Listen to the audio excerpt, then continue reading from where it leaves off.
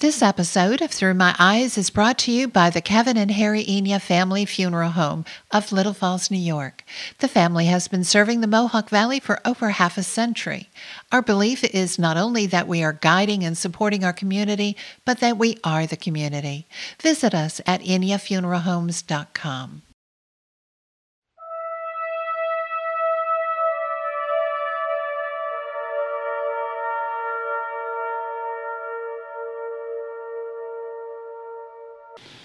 Welcome back to Through My Eyes. I'm Ralph Renzulli. I'm very happy to have with me this month Charlie Peet. Charlie served with the U.S. Army with the 62nd Engineer Battalion, and he was in Vietnam from April of 1967 to April of 1968. Charlie, appreciate you taking the time to do this. Welcome. Yeah, thanks a lot. Yeah, welcome. Charlie, I'm going to start you off with this question. If I say to you, we only have time for one thing for you to say about the Vietnam War, what would it be? Probably the fact that most of the stuff we did, our hands were tied. We couldn't. There was a lot of things we couldn't do. Mm-hmm. And even though I was in the engineers, we still had to pull guard duty and all that kind of stuff on a lot of sites that we worked on. So there were times that we were told, don't shoot unless they shoot first, which I never was too good at following orders. But, I never shot anybody that I know of, so. Well, you're not the first veteran to say that, so it's not a unique thing. Okay, let's go back to 1966. You graduated high school in June of 1966. Right. And you enlisted. After being drafted, you enlisted in October. Yeah. Tell me a little bit about that sequence and what was going on back then for you. Well, I was working part-time at a factory, but I also worked and lived on farms, helped people, I had friends, and then I got draft notice. But I was concerned that if I got drafted, they'd put me where they wanted me, and I figured if I enlisted, I had a better chance. I was going to go in the Seabees, but I couldn't get into Seabees. That would have been a 190-day delay in reporting, and I had draft notice for like 45 days. So they would have took me, but. So the Army would have got you first. Yeah. So I said, well, I'll see if I can't get what I want. So I enlisted, and I put in for heavy equipment operating and maintenance, and you don't get much heavier than rock crushers. And that was what my MOS was. Okay. Heavy equipment operating and maintenance. Okay. So, where did you do your basic training? Fort Jackson, South Carolina. Fort Jackson. You remember the first day you arrived there? Yeah. What that was like? Could you tell me? Yeah. Mostly what we didn't run into was mostly like corporals that were giving the orders and telling what to do and all that. And they had the chip on their shoulder about this because we were just recruits. At least while I was in Fort Jackson. I don't know how they were anyplace else, but and when I was the ones I was at, and they were just, in short, they were just jerks. Because that was the only place I ran into people like that, pretty much in the service. I ran into a lot of jerks in the service, but you know, for the most part, if they're, they got any rank, they got a little bit. Some of them are kind of cocky, but most of them were pretty decent. So how did basic go for you? You got through that okay? Any particular memories of it that you'd like to talk about? Basic wasn't bad. I was physically fit. I worked on a farm and I worked with 3 older guys. I was in my teens, but they were at least 30 or better. And so I worked, did whatever had to be done, and I was in pretty good shape. And I used to run, I lived here in Little Falls, up on Pine Street. But I worked on the farm, DeWitt Aney's farm. It's about 4 or 5 miles east of here on Route 5. And when I was working there, I'd leave my house about 4:30 in the morning, I'd run all the way down. 8 o'clock at night, I'd run back home. So I mean, I was in halfway decent shape. So basic wasn't really a big challenge. How many weeks was it? I think we were there, I left there in January, so about 3 months actually. I can't tell you exactly how many weeks, but it was about 3 months. Okay, so after Fort Jackson, you went on to your advanced training. Where did you do that? Fort Leonard Wood, Missouri. And what did you do? This is where you got your heavy equipment operator training? Yeah. Can you give me a brief snapshot that of that? Was, I don't know, the Little Piney River's, that's where Fort Jackson's located on the Little Piney River. And that's like a wind tunnel. And about every day the wind was blowing, and it was in January, so it was a little cool, you know.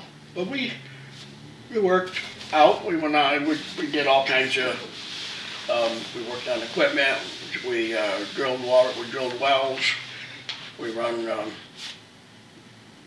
worked on rock crushers and all that kind of stuff. And of course, with all that manpower, when the road's slippery, they don't have sanders, other than the guys with the shovels, you know. And we did a few of them. Sometimes we'd shovel off 2 or 3 truckloads in a day just to get for the ice on all the roads and the tank trails and stuff. And it was cold. We go down, we were drilling, and while we were drilling, the wind's blowing right down. You can see the water and the river, and the wind's coming right down. It was kind of fun. And there was also a whack detachment on that base, on that post. And that was the funniest part, because they would do things and guys would try to go over there to see them, you know, and all that. And their first sergeant, she had a whip. It was comical. I mean, I never got to see any of the shenanigans going on, but one night I was on guard duty out on the Little Piney, on an ammo, well, we had a container with dynamite in it. And the sergeant of the guard comes around, he's laughing. And I said, "What's so funny?" He said, "You wouldn't believe what's going on over there at that whack detachment," things like that, you know. But didn't do me any good. I was back in the on the booties. Boys will be boys, right? Yeah, and I think that whack sergeant had a worse mouth than most men I've heard. The language she used. It was comical just to hear it, you know. Yeah. So, but other than that, it was good training. The weather wasn't the greatest, but we survived. So as you're going through this training, your basic, your advanced training, was Vietnam on your mind at all, and thinking that maybe I'm going to get sent there? Actually, when I was in basic, one day on our little board, it told all kinds of stuff that was coming up and that. Oh, on the little board, it was probably as big as this fireplace, but it had all kinds of stuff on it. And they had a list of what everybody was going to do, right? Well, it came up on mine and I was going airborne. And it just happened, this corporal that was in charge of our little groups, I said, "Well, that ain't right." He said, "Well, yeah, it is. If it's on this board, it's right." I said, "No, it's not." So I want to talk to the captain. He said, "Well, you can't. You got to talk to me." I said, "I want to talk to the captain. I'm not talking to you at all about it, and that's not right." "Oh, yeah." So finally I convinced him. Actually a sergeant came by, and I asked if I could talk to the CO. He said, "Yeah, what about?" I said, "Well, this isn't right." He said, "Well, I don't think that's etched in stone anyways." But so yeah, we went over and we talked to the CO, and he said, "No," he said, "that's just opportunities. If you want to do that, it don't matter what you sign up for. If you want to change your mind now and go airborne," which is what that said. I said, "I don't mind doing all the stuff I got to do, but I'm not jumping out of a perfectly good plane." So, with some guy shooting at me. So we talked to him, and he said, "Oh, that's fine." He said, "No, you don't have to worry about that." He said, "Your MOS is, heavy equipment operating maintenance, and your next base will be St. Louis, Missouri, or Fort Leonard, Missouri, and that's what you'll be there." I said, "Okay, no problem."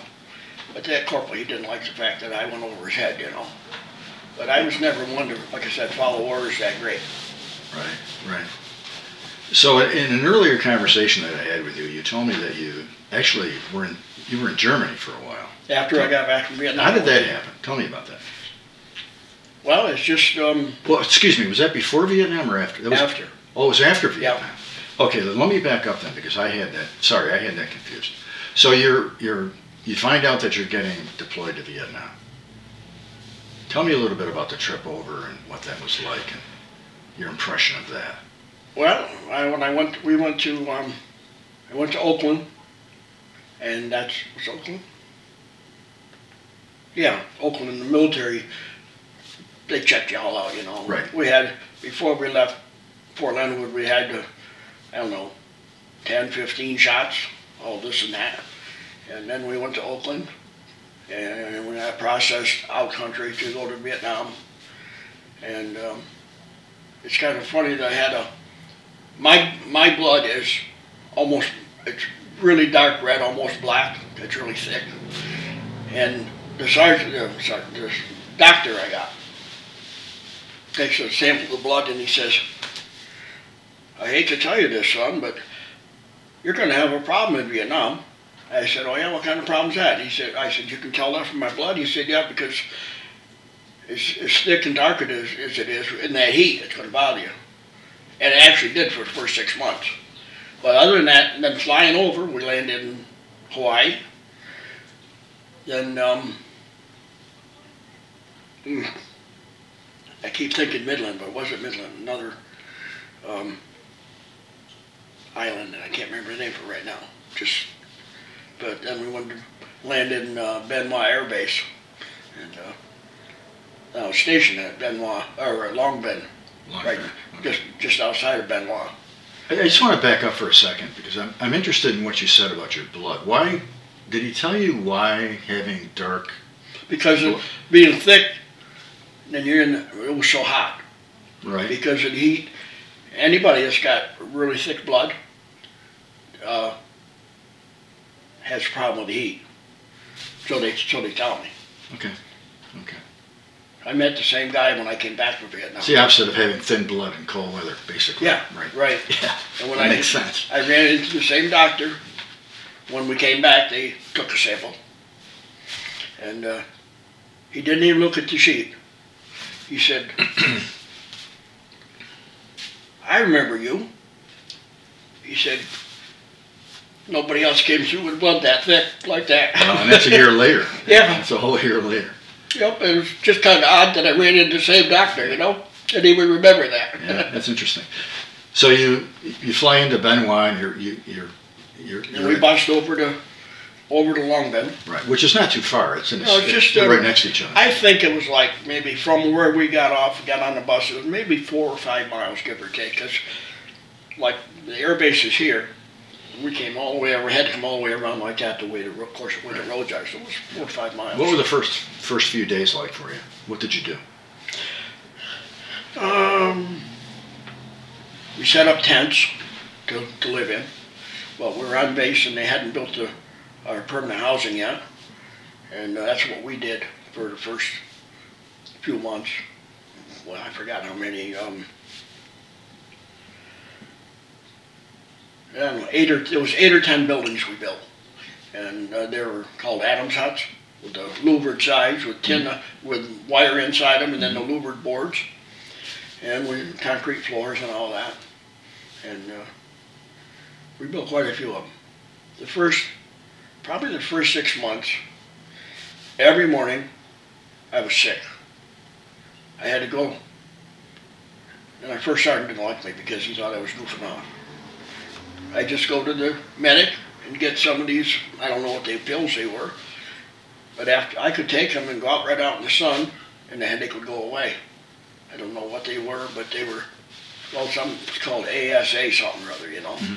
And I just think it was an aspirin substitute. Who knows what it could have been, anything. But they worked, so I'd get one every day, and then I could function the rest of the day. I'd be out working right in the sun, you know. So, and I had heat stroke when I was 11, and well, I had heart trouble since then too, but I never let it bother me. So, but the heat stroke partly is why I had such a problem with the working out right out in the sun like that. So, but I did my job. And were you surprised at how hot and humid it actually was when you got there? Yeah, when I first got there, it was pretty hot, and actually hot and dry. And then, as the seasons changed and the monsoon started, it didn't get much cooler. It was a lot of days it was 90, 95 in the shade, and but during the monsoon we had a lot of rain. I mean, it would start raining. I know showers that didn't get that much water. We had after I was there about 6 months, I worked in a quarry, running drill machines, rock crushers, and all kinds of stuff like that. We had a quarry that was probably 500 or 600 feet wide and an eighth of a mile long, and it was probably 20 feet deep. Now we're surrounded with rice paddies. Mm-hmm. Overnight, when the monsoon started, we had D7 cats exhaust go underwater. That's how much water went in that because everything seemed to drain that way. It filled right up. Quarry filled right over top. Well, we figured the exhaust had to have been like 8 or 9 feet high, top of the exhaust, and they were underwater. And so you're with Company A, 62nd Engineer Battalion. Yeah. What was the general mission of this group we you were were with? being a construction. Well, the first 5 or 6 months, I drove tractor trailer, hauled supplies. We had to get a lot of supplies off the barges down next to Saigon, off the river there, a place called Nye Bay, which was just, I don't know, might have been just a little village or something. But I never got that far out. I just got down to this point. We had to go in on the dock to pick up material. And I think it was Route 16 from Saigon to Long Binh. It was a 4-lane highway, and not us, but I'm United States. Right. Finished this highway off. It was 4 lanes. It was 2 lanes each way, all paved, and it was a nice road. You could probably compare it to most of the thruway with it, with nice and smooth. And so really what you were doing, your effort was to help with logistics, to provide roads and transportation, good transportation. And in the quarry we crushed the rock to make the blacktop for roads and concrete and all that. Yeah. Now as you're doing this, you're driving your tractor trailer at that point, you're going up down this highway. Did you ever get ambushed or did anything like that ever happen to you? No, and me and another guy we were 2 weeks down into the Mekong Delta. And that's the one thing I noticed on the papers that I don't remember now if the Montgomery County VA still has them. There's a book about that thick of all kinds of papers about what I did. Mm-hmm. But that part must have been a secret mission because it wasn't in the book. And I was looking through it, and I thought, that's funny. And anyways, I was a truck driver and he drove dozer. All we were doing was opening up a road. It wasn't like we were doing any finish work. Well, we just had to open this road up for people to be able to get around and clearing a jungle. Well, no, we weren't clearing it. Well, it was jungle, but it was like not much more than a goat path. Oh, so you're widening it. And we just opened it up so you could drive trucks and jeeps and machinery down it. And we were down there about 2 weeks, and they brought us meals all the time. And we saw a lot of people, don't know who they were, in the jungle here and there, and nobody ever bothered us.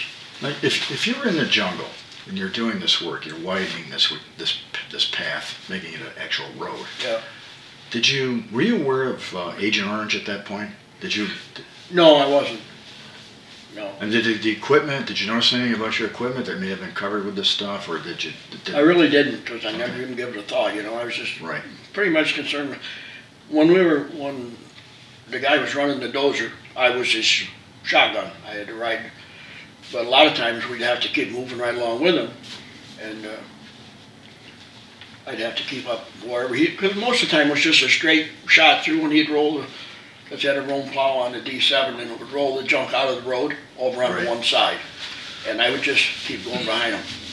Occasionally I'd get stuck. We'd have to pull it out or push it out with the dozer. Did you have a weapon with you while you were doing this? I had an M14, and he had an M14, but most of the time it was just one of us, with it. So like it would be in, he had it, like it was a little place you could put a rifle beside you by the driver's seat, but I had a jump, well, we call it a jump seat, or a partner seat, or whatever you want to call it, with that I sat on, and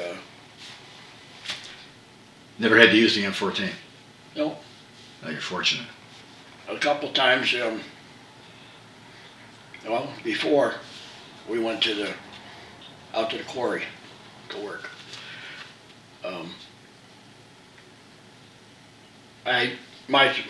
some of the trucks we had were pretty old, and we called them DX and turned them in to get new ones. So mine was turned in for about a week before we got the new ones. So I pulled guard duty on what they call, it's an iron ore and clay compound called laterite, which is equivalent to gravel here. Mm-hmm. And they needed somebody to pull guard duty. And so me and a guy from Plattsburgh he was another truck driver. We had both our trucks were on, so we pulled guard duty. And we had a bunker setting up on a knoll. This laterite pit was probably, it was bigger than that football field up on West Monroe Street. It was bigger than that, wider. But it was cut down in about the same depth off of the street down into there. And it was right, maybe, I don't even think it was a quarter mile to the jungle. And out in the jungle was supposed to be Viet Cong.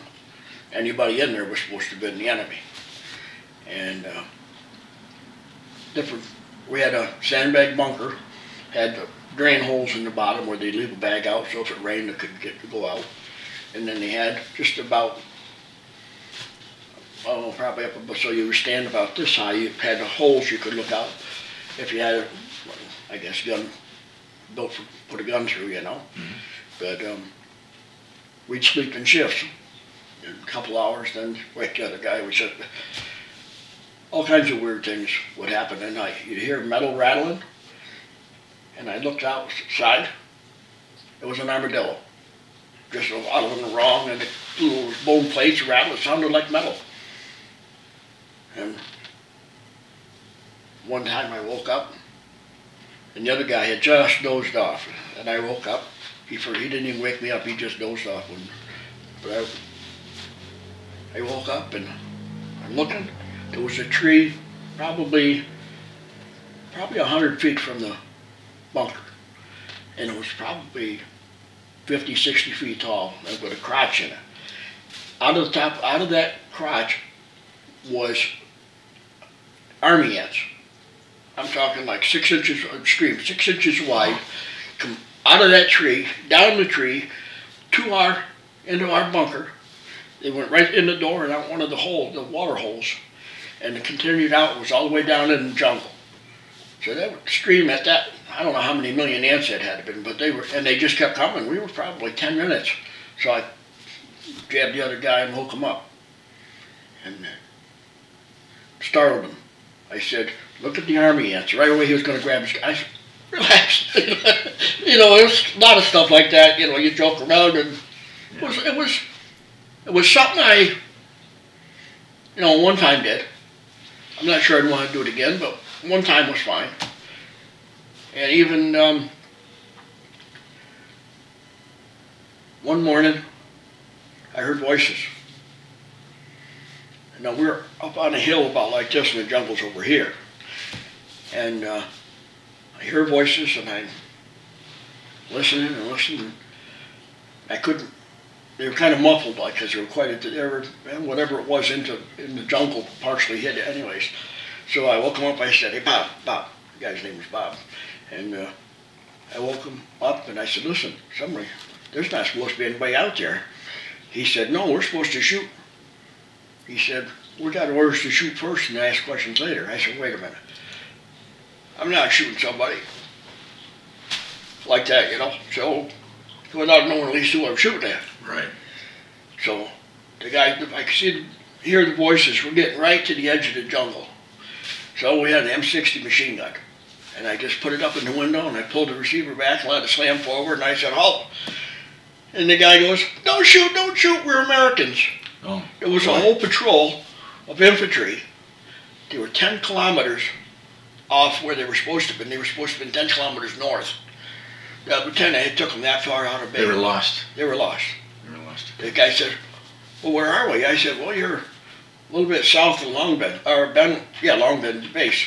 He said, "We are? We're supposed to be in north of Nye Bay or someplace, I forgot. We're supposed to have been actually north of that quarry where I was working, which was about 3 miles north of that. It was 7 miles from where we were." And the guy, I said, "I got orders to shoot first, ask questions later." I said, "But I'm not too good at following orders, so think yourself that." Good thing, huh? Yeah. I would have felt like crap if I'd have shot up my home. Well, I guess.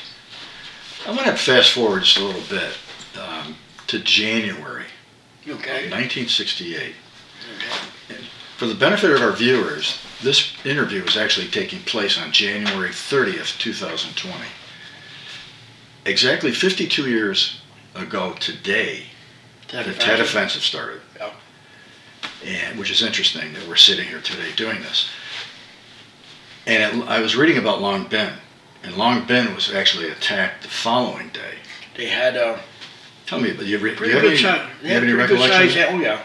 They had a pretty good size ammo dump there, and it was like pits, So it was a big earthen berms built around these bunkers where they had all this ammo and stuff, and napalm, and we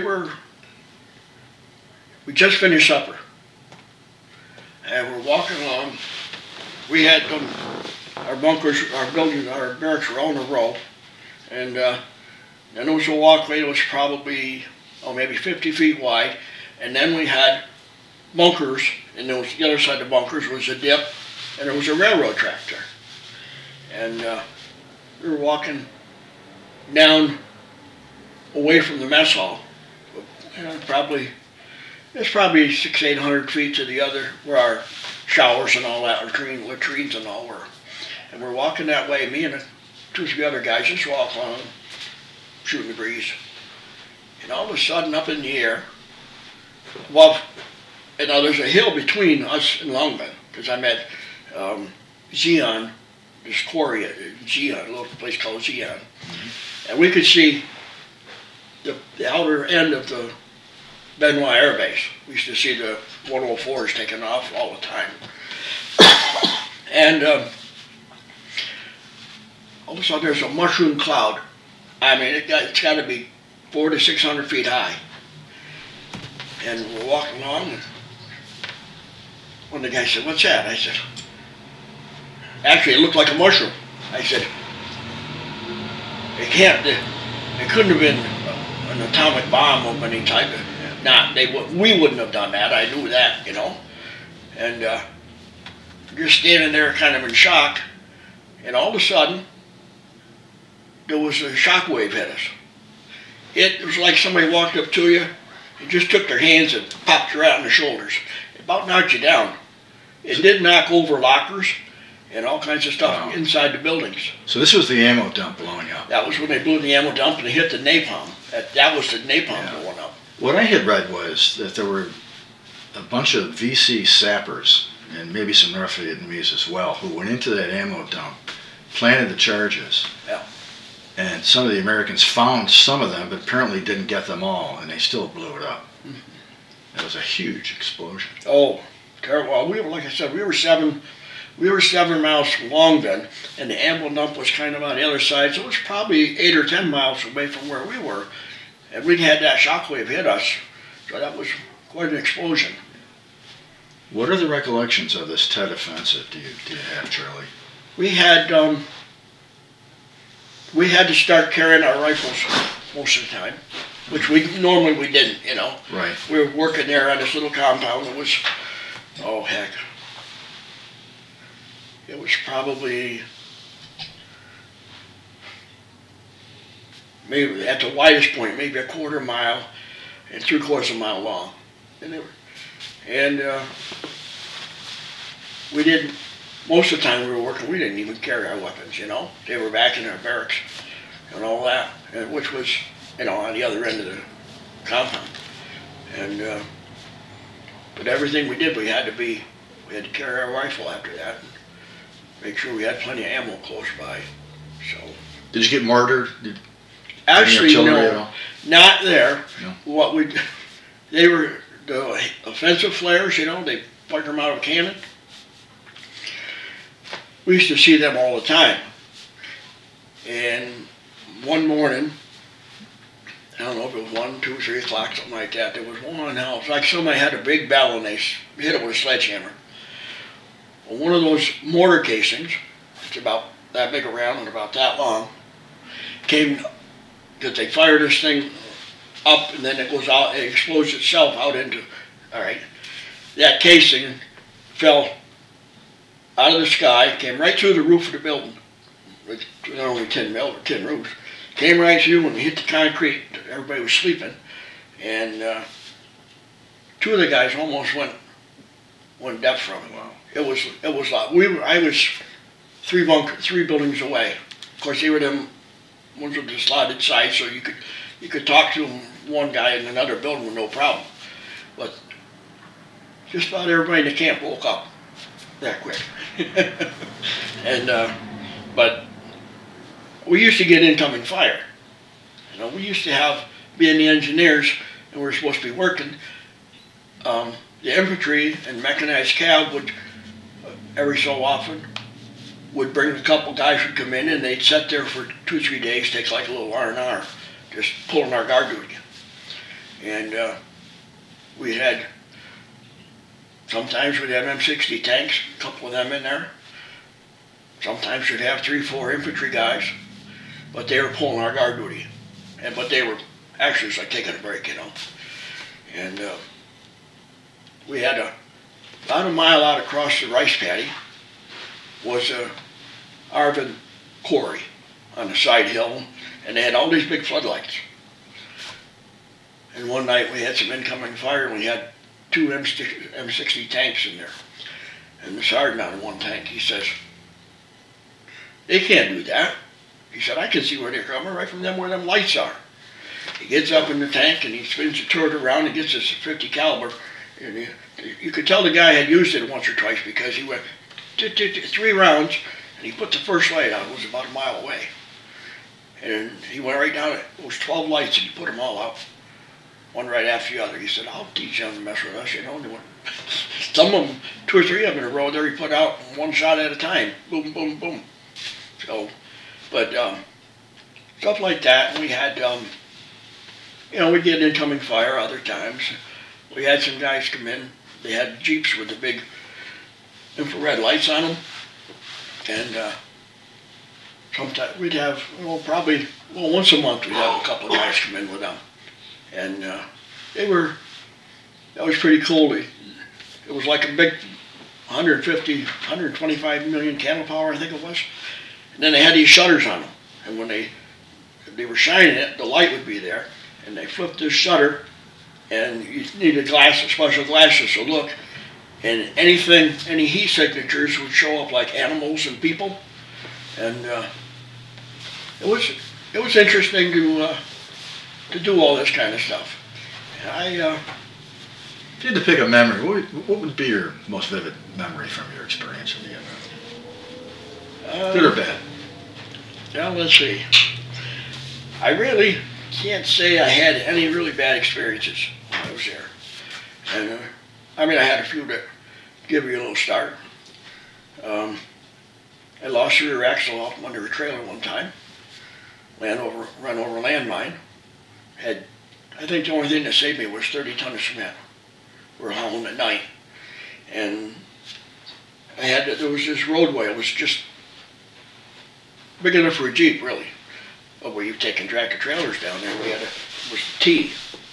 I had to come like this and come this way, and of course the tractor I could cut as far as I could, but the trailer still took the corner. And we've been running like that for, I think a couple of days. I don't know how many trips we made through there. But I was going down through there, and it was just about dark. I made the normal swing out around there and hit that. They had a mine in the intersection there off the side, right where the trailer run. And all of a sudden I was at a dead stop because I couldn't pull 30 tons of cement with no wheels. I just jumped out and unlocked the trailer, the fifth wheel, and just drove away. Left the trailer right there. What was I going to do, you know? So we went back an hour later. The weird thing is there wasn't a mark on anything. The trailer was still there, but there wasn't a mark on the ground. 30 tons of cement. Bags in the box, when they ship them in the ocean, they cover them, they're in plywood. All that stuff was gone. 30 tons, well, figure how many bags are in a ton of cement. They're 80-pound bags. And I had 30 ton. That's a lot of bags of cement. You know, it goes to show that no matter what job you had in Vietnam, in country, you were exposed to this kind of thing, no matter where you were or what you were doing. Yeah, we used to, that cement we were hauling was going to a RMKBRJ, which was 6 of the largest construction companies. I don't know if it was where they were all from. A lot of them from the United States. It was the first letter from a lot of them. I had a guy tell me I used to work for. He knew all about that stuff, and he told me what all these names, what the letters were, the first letter for a name of some big company. And they had a supply depot that was attached to Long Bay, and we were hauling this, taking the cement over to them. They had a lot of equipment, their own trucks and everything, but we were unloading this stuff and taking it to them.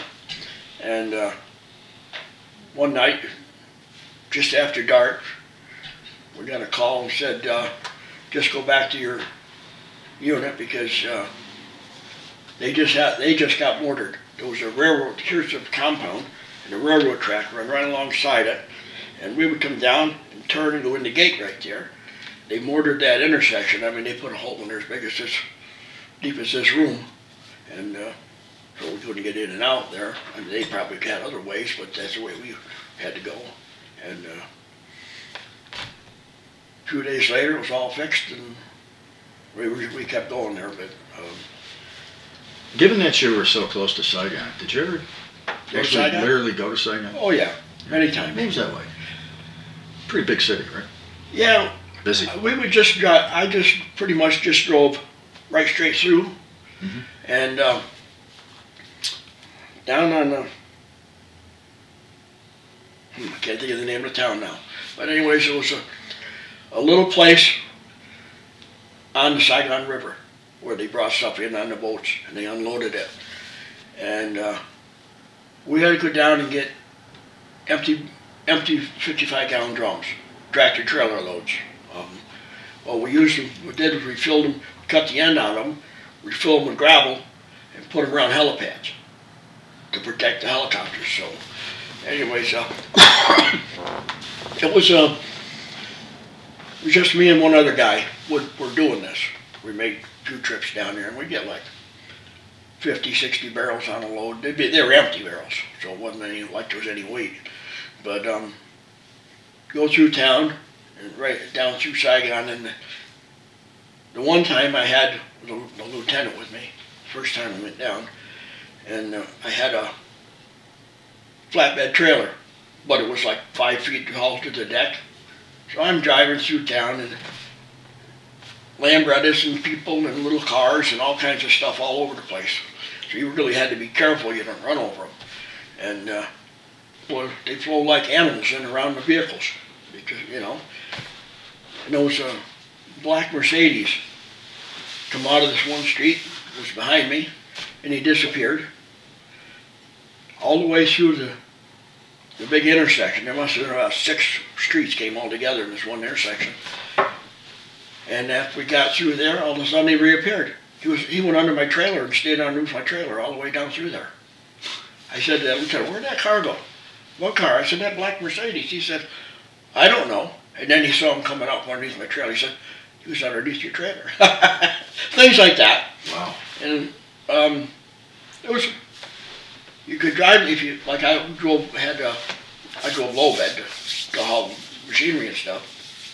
And we were going through one time, and the little kids, if you stopped at a light, little kids would jump up on your truck and they steal chains and binders and stuff like that. And I saw that happen on a truck, and the kid got away with the chain and the binder. And when they said we were going to, I had to go with them the next time, I took my chains and I hooked them around the beam on the front of the trailer where they sat down in the pocket. The chain all laid there, but they couldn't tell that the chain was hooked on the beam. This little kid would pull up the light, the little kid grabs the chain and a binder, puts it over his shoulder, and he starts running towards the back of the truck. Too bad the chain was only 20 foot long. And that startled him because it knocked him right off his feet, you know. I bet. One of the other guys that was behind me, said, "What did you do to him?" I said, "I didn't do anything. He did it all." I said, "I just hooked the chain so he couldn't take it, and that was it." But things like that, what they would do, they would take anything they could get to sell to make money.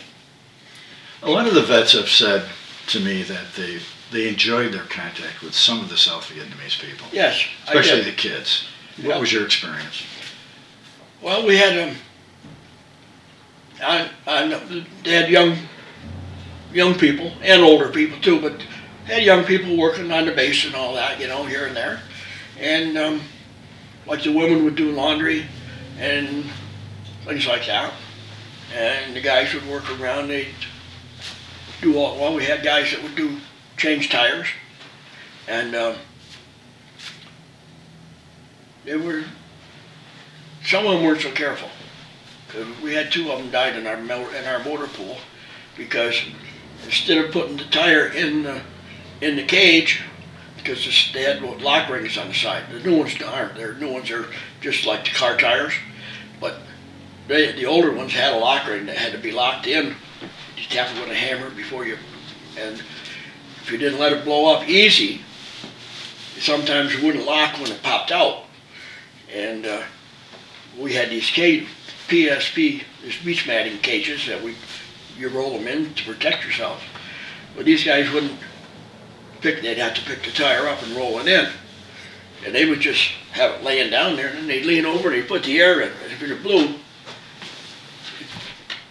it's a lot of pressure. You think 110 pounds of air in a tire, and it blows that ring off, makes a big, you know.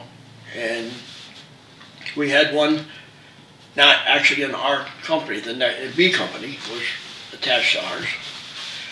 That was the first one that happened. And it killed him because it came off and it caught him right across here, broke both his arms and his chest and everything. Yeah, and then another time, I just walked in the motor pool, and the motor sergeant was there. And we were talking about this and that, and all of a sudden there was a kaboom. What it was, the guy did the same thing. But when we ran, Well, this building was probably 100 feet long. Our motor pool, where you could back the trucks in and get them out of the rain and all that to work on them. And he was on the opposite end. We ran down there, and when we got to the other end of the building, the guy was still this high off the ground, coming down. So he was, dead. That killed him right on the spot. On the way up, before he went up, like that. And I'll tell you, they were really strict on that after that. I bet. And how was your Christmas over there? what did we do at Christmas? We had. I was, let's see, where was he? I was in the quarry at Christmas time. And we used to have,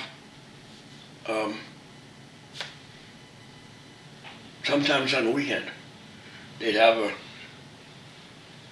a steak bake for us, They have soda and steak and potatoes, and you could get them cooked any way you want. You cook them on a charcoal pit there, And other than that, it was good. Nice. Good. The biggest problem was the cookies that came from home was a pile of crumbs. Not good. They were just Crushed. Yeah, but that, I'm not saying that happened there. It could have happened right here in the States, with the going on the mail and all. Oh, sure. So. Well, speaking of home, how was going home for you? You were in Vietnam. You go back to. Did you go back to the States, or did you end up? No, I came back. I went on leave for a month. Any issues coming home? I know a lot of people. No, a lot of guys did. Right. And a guy that was stationed, my brother was at the same time was stationed in Germany, in the town of Augsburg, Germany. And he told me that a guy that just came into his outfit, just a month before that, I was still in Vietnam when we used to write letters back and forth. And he said when he came back, he was one of the guys that people fought with and spit on and all that kind of stuff. But I don't know, maybe it was because we got in at about 2 o'clock in the morning and in Oakland, back into Oakland, and went through our stuff and, did all the paperwork and the physical checks we had to do. And then we shipped right out. Oh, good. So, any long-lasting effects for you, Charlie, from your experience in Vietnam that you've carried with you all these years? Actually, I don't let things bother me. And so there's probably things about some of the other guys who bothered some of the other guys that didn't bother me. Mm-hmm. Well, like I said, I had heart trouble, and the doctor told me, you've got to learn not to let things bother you. Because up till I was 16, if you looked at me cross-eyed, I'd belt you one. My brother and I used to have knockdown, drag-out fights before. And then about the time I was 16, all of a sudden we became best friends.